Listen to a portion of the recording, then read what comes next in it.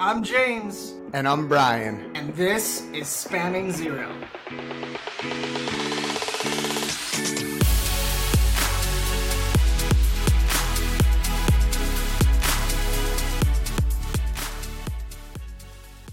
Welcome to Spanning Zero. I'm one of your hosts, James Gilbert. Another one of our hosts is Brian Skiff, our CEO at RedRoute. Super excited about this episode because I have one of the best characters in the customer experience space joining us today. You are not going to want to miss this. We are going to be talking about customer experience, but specifically why your customer experience is not exciting. Yeah, that's right. We're calling you out. All you people that are doing customer experience, we are calling you out right now. We're going to have Nate Brown join us. Yes, that's right. The Nate Brown, the CX champion back in 2014. He's going to be representing his belt. He is a CX Accelerator community creator, a student of customer experience, and the current senior director of CX at Arise. Let's go.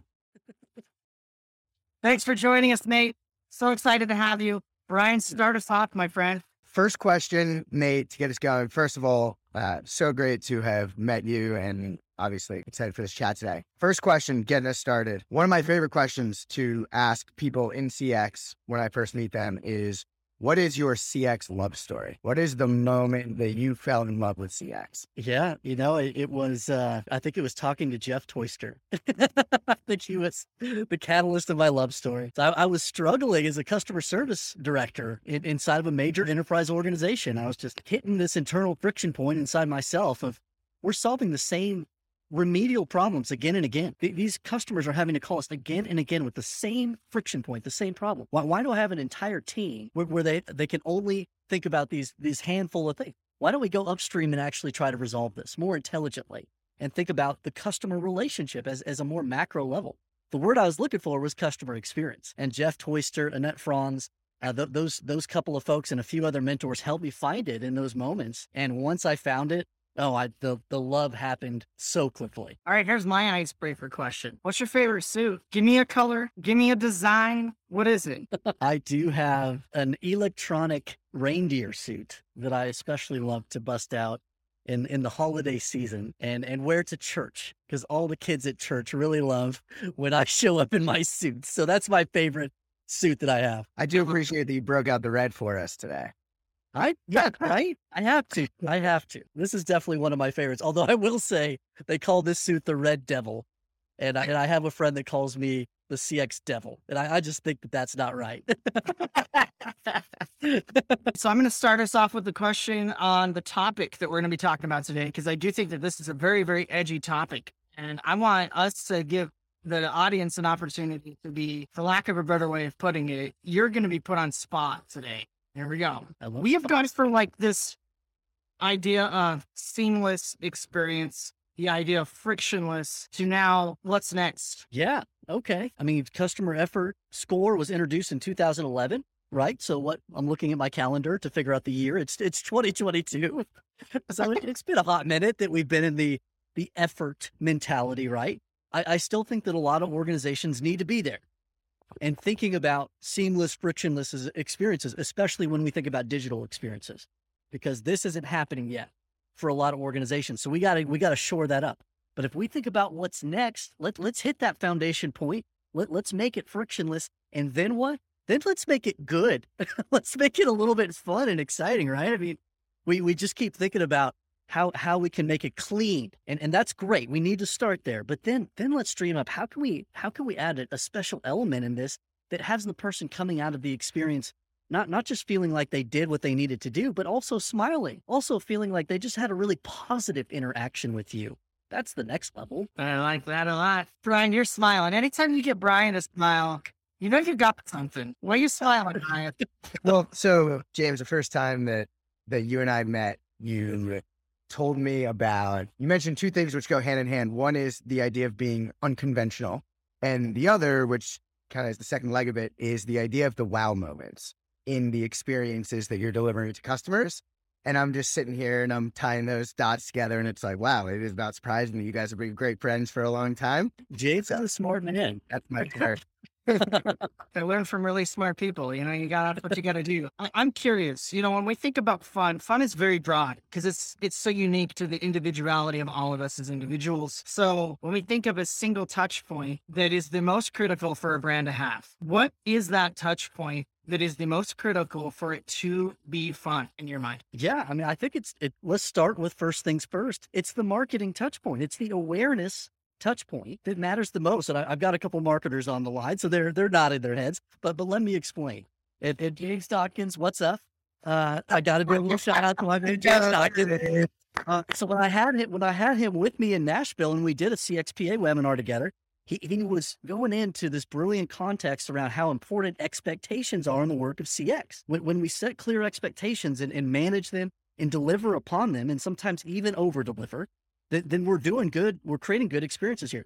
So much of the expectations that we create and design in the minds of our clients happen in the marketing area, where we're introducing them to a promise. We're saying, world, here we are. We're a company. We're promising something that we're going to deliver for you. We're going to be the guide for you in a special way. You're the hero of this story, to use a story brandism, but we are the guide and we can guide you in a unique way. So what is that expectation that we just set? And do we have the ability to actually deliver on that? Because so much of that truth is going to impact downstream how the customers feel about us. You know what's funny? Tell me. I think about this idea, like Brian brought up the wow moment thing. I don't know if I can claim that as my own. I don't know. Maybe I can. No. But it is something that I just truly believe in, right? Like you have an opportunity as marketers to create a really good first impression with your brand. That's your job, right? And what's so fascinating to me, what I find really funny about what you said, is there's so many companies out there that have a brand promise and none of them deliver on it. Few. Yeah, very few. Right? What I meant by none of them is none of them are thinking about creating a brand promise so that they can actually deliver on it. You have all these early stage startups that are also doing the same thing. They're creating these brand promises and it has nothing to do with how they can measure the outcome for a customer. Brian, we've been going through this right now, right? We might be getting ready to maybe do some new things at this organization. And a brand promise is one of them. And what have we been talking about?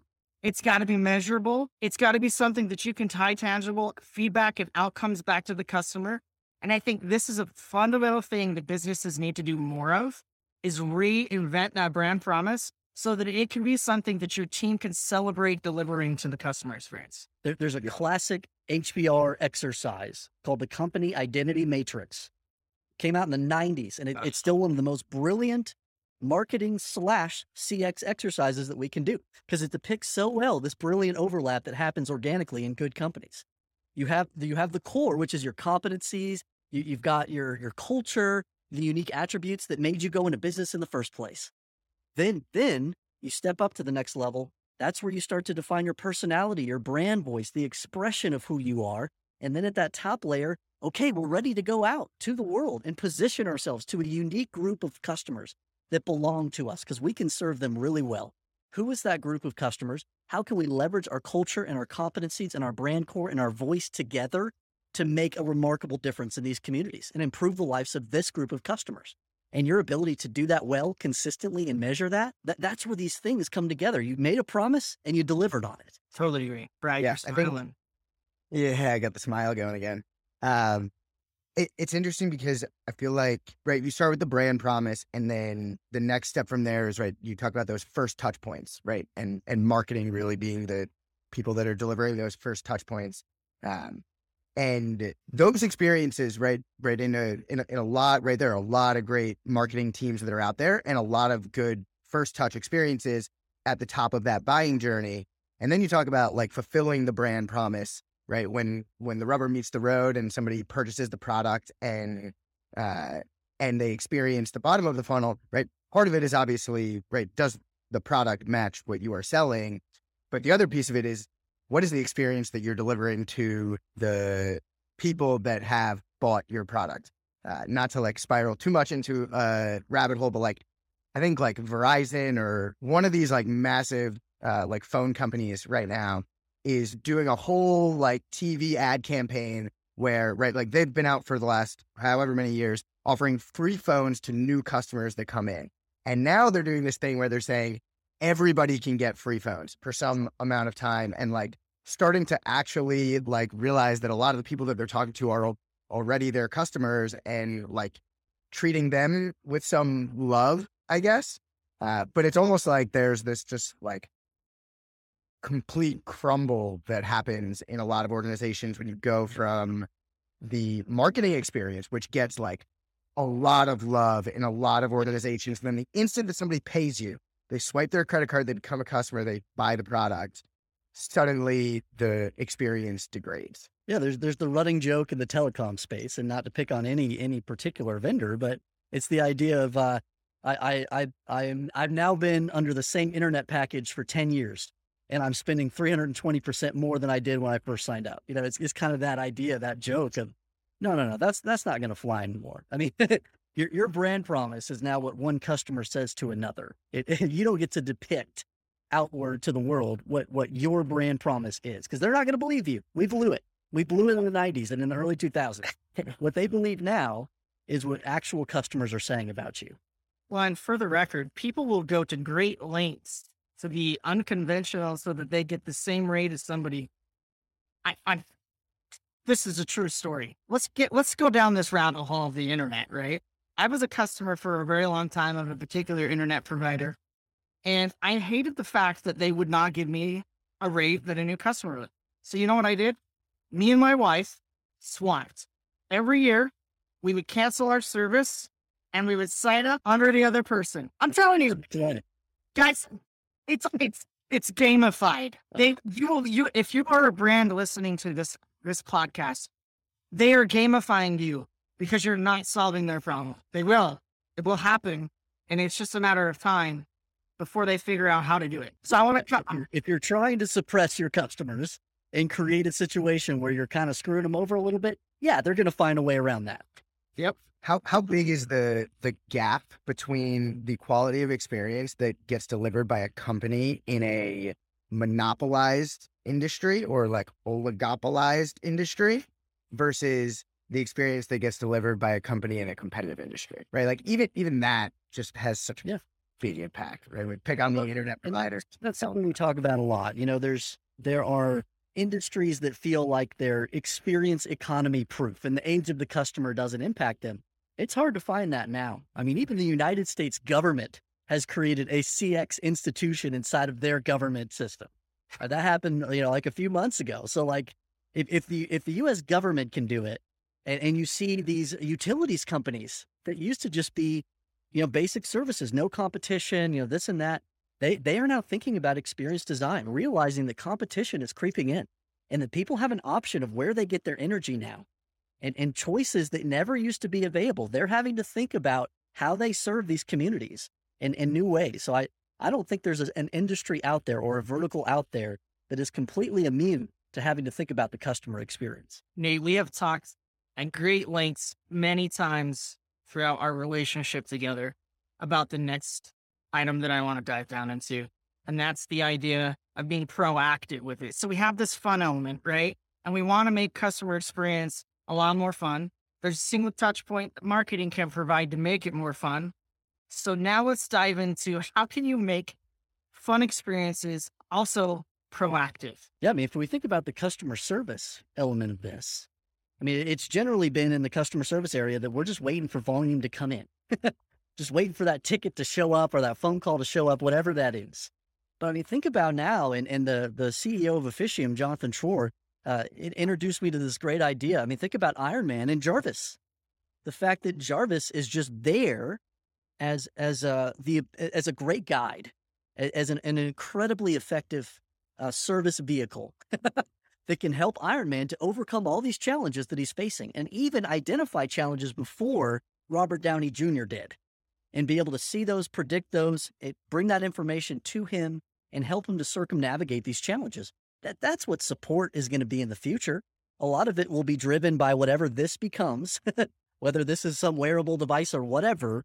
This will become our HUD, and in it we'll have the ability to very intimately see and understand and perceive and be proactive in serving our customers. Man, talk about nerding out. I mean, I'm a massive nerd when it comes to that stuff. Like, you just spoke to my heart. Like, Jarvis and Iron Man.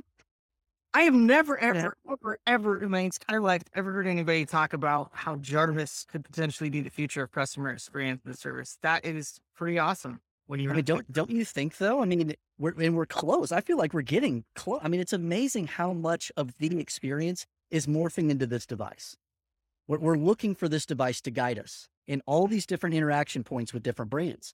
So, I mean, it's just a matter of time before that gets elevated even more. And these brands can almost see through our eyes and help us to understand the world around us and proactively serve us as the guide. I'm excited about the future of customer experience for sure. Yeah. If it turns into Jarvis, holy smokes, I'm going to be blown away. Yeah. And think about the voice of customer element of that. I mean, if we're looking through our customer's eyes and seeing this and understanding this, we're not going to wait for the customer to fill out a survey to understand what their experience was. We were there. We experienced it with them. And our ability to capture that interaction and the critical elements of that interaction and to be able to measure customer sentiment out of that or whatever, the metric of the day is at that time. Right now, I feel like customer sentiment is taking the CX world by storm because it's so easy to get it and to automate text or video or words over a recorded call, whatever it is. You can absorb that interaction so effectively and measure it very well and compare you to others. Compare you to you across different touch points, and you can really understand how a customer feels about its interactions with you and how those interactions are impacting their loyalty towards your brand.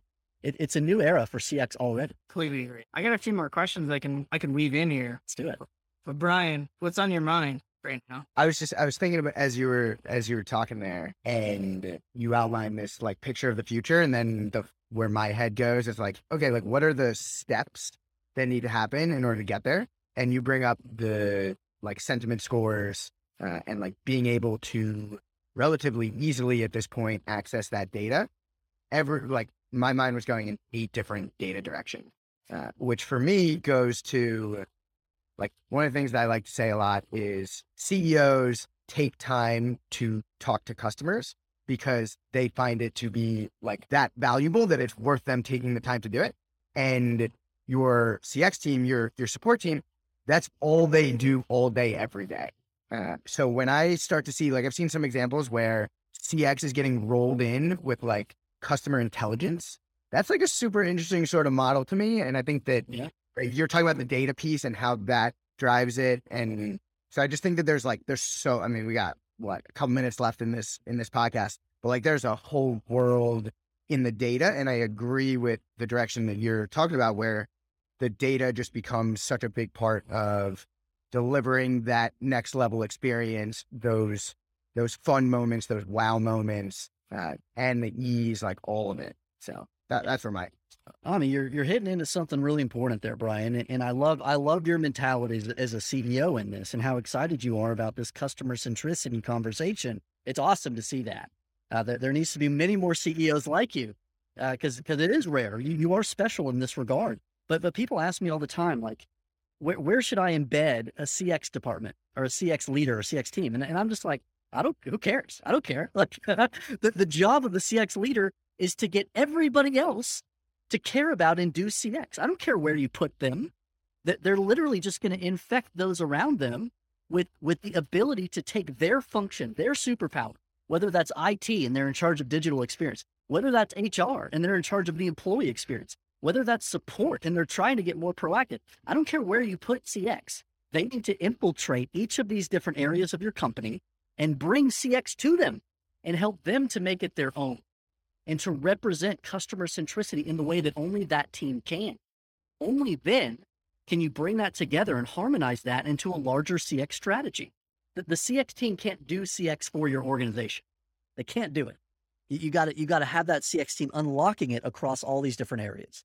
So do you think about it as like step number one, there needs to be the executive buy-in, which will deliver the budget and like the sign off on it. And then the next, like almost the next most important thing is that like a people evangelistic sort of ability internally, and then actually like orchestrating those, right, all of those changes across the customer journey. Like is that almost like the last step of the puzzle, and in some ways almost like the easiest piece of the puzzle if the two layers above that are like there. Yeah, good point. I mean, I think to accelerate very quickly and summarize in my mind how it works generally, you do have an executive that galvanizes this as an urgent initiative. And to use a John Coderism with leading change, you have to have a sense of urgency around change of any kind, or else people will not change. So something has to happen to light the fire inside the organization. Then you do ordain someone to bring that change to the organization and set up the guide rails, bring the strategy, bring the intelligence to the initiative. But they're not doing it. They're simply bringing people together in the form of step 3, a CX change coalition. You're bringing these key stakeholders together from these different representative departments. You're galvanizing them under this one CX leader, who they don't have to report to the CX leader, but they need to be guided by the CX leader, who's helping your brand voice, helping the CX strategy to stay consistent. Because otherwise what will happen is everybody will take the idea of let's do CX and go do it differently than one another. And what that looks like to your customer is this, who they can't relate to you as a brand because you're all over the place with your CX. It doesn't make sense. You're not coming through with the brand promise and the brand voice. So that CX leader helps to coordinate and align that, but it's everybody else that needs to intrinsically be motivated. Yeah, this is the way we do this. This is how we gain market share. It's by serving people better. And then you do start, as you said, Brian, it starts in the house. Denise Leone has that brilliant metaphor of you are giving a gift to your people first inside the company. That gift that you design for them, that employee experience, that's what they have to give to their customer. So you don't get to skip that step and start designing a customer experience without having that gift first that you've given to your own people. Otherwise, they've got nothing to give. It's just smoke and mirrors, this customer experience that you've designed, without them getting to live something special first that represents your brand promise. So, I mean, those are the steps. I love that. All right, we gotta ask one last question because we got to make every guest feel a little bit uncomfortable on this show. Okay. All right, tell us about a very unconventional experience that you've had that your wife or your kids or your family don't know about. Okay, I don't have to reach too far back. I was in Vegas. Isn't that where the story's always gonna start? And y'all, I'm a dork. Like I don't do these things.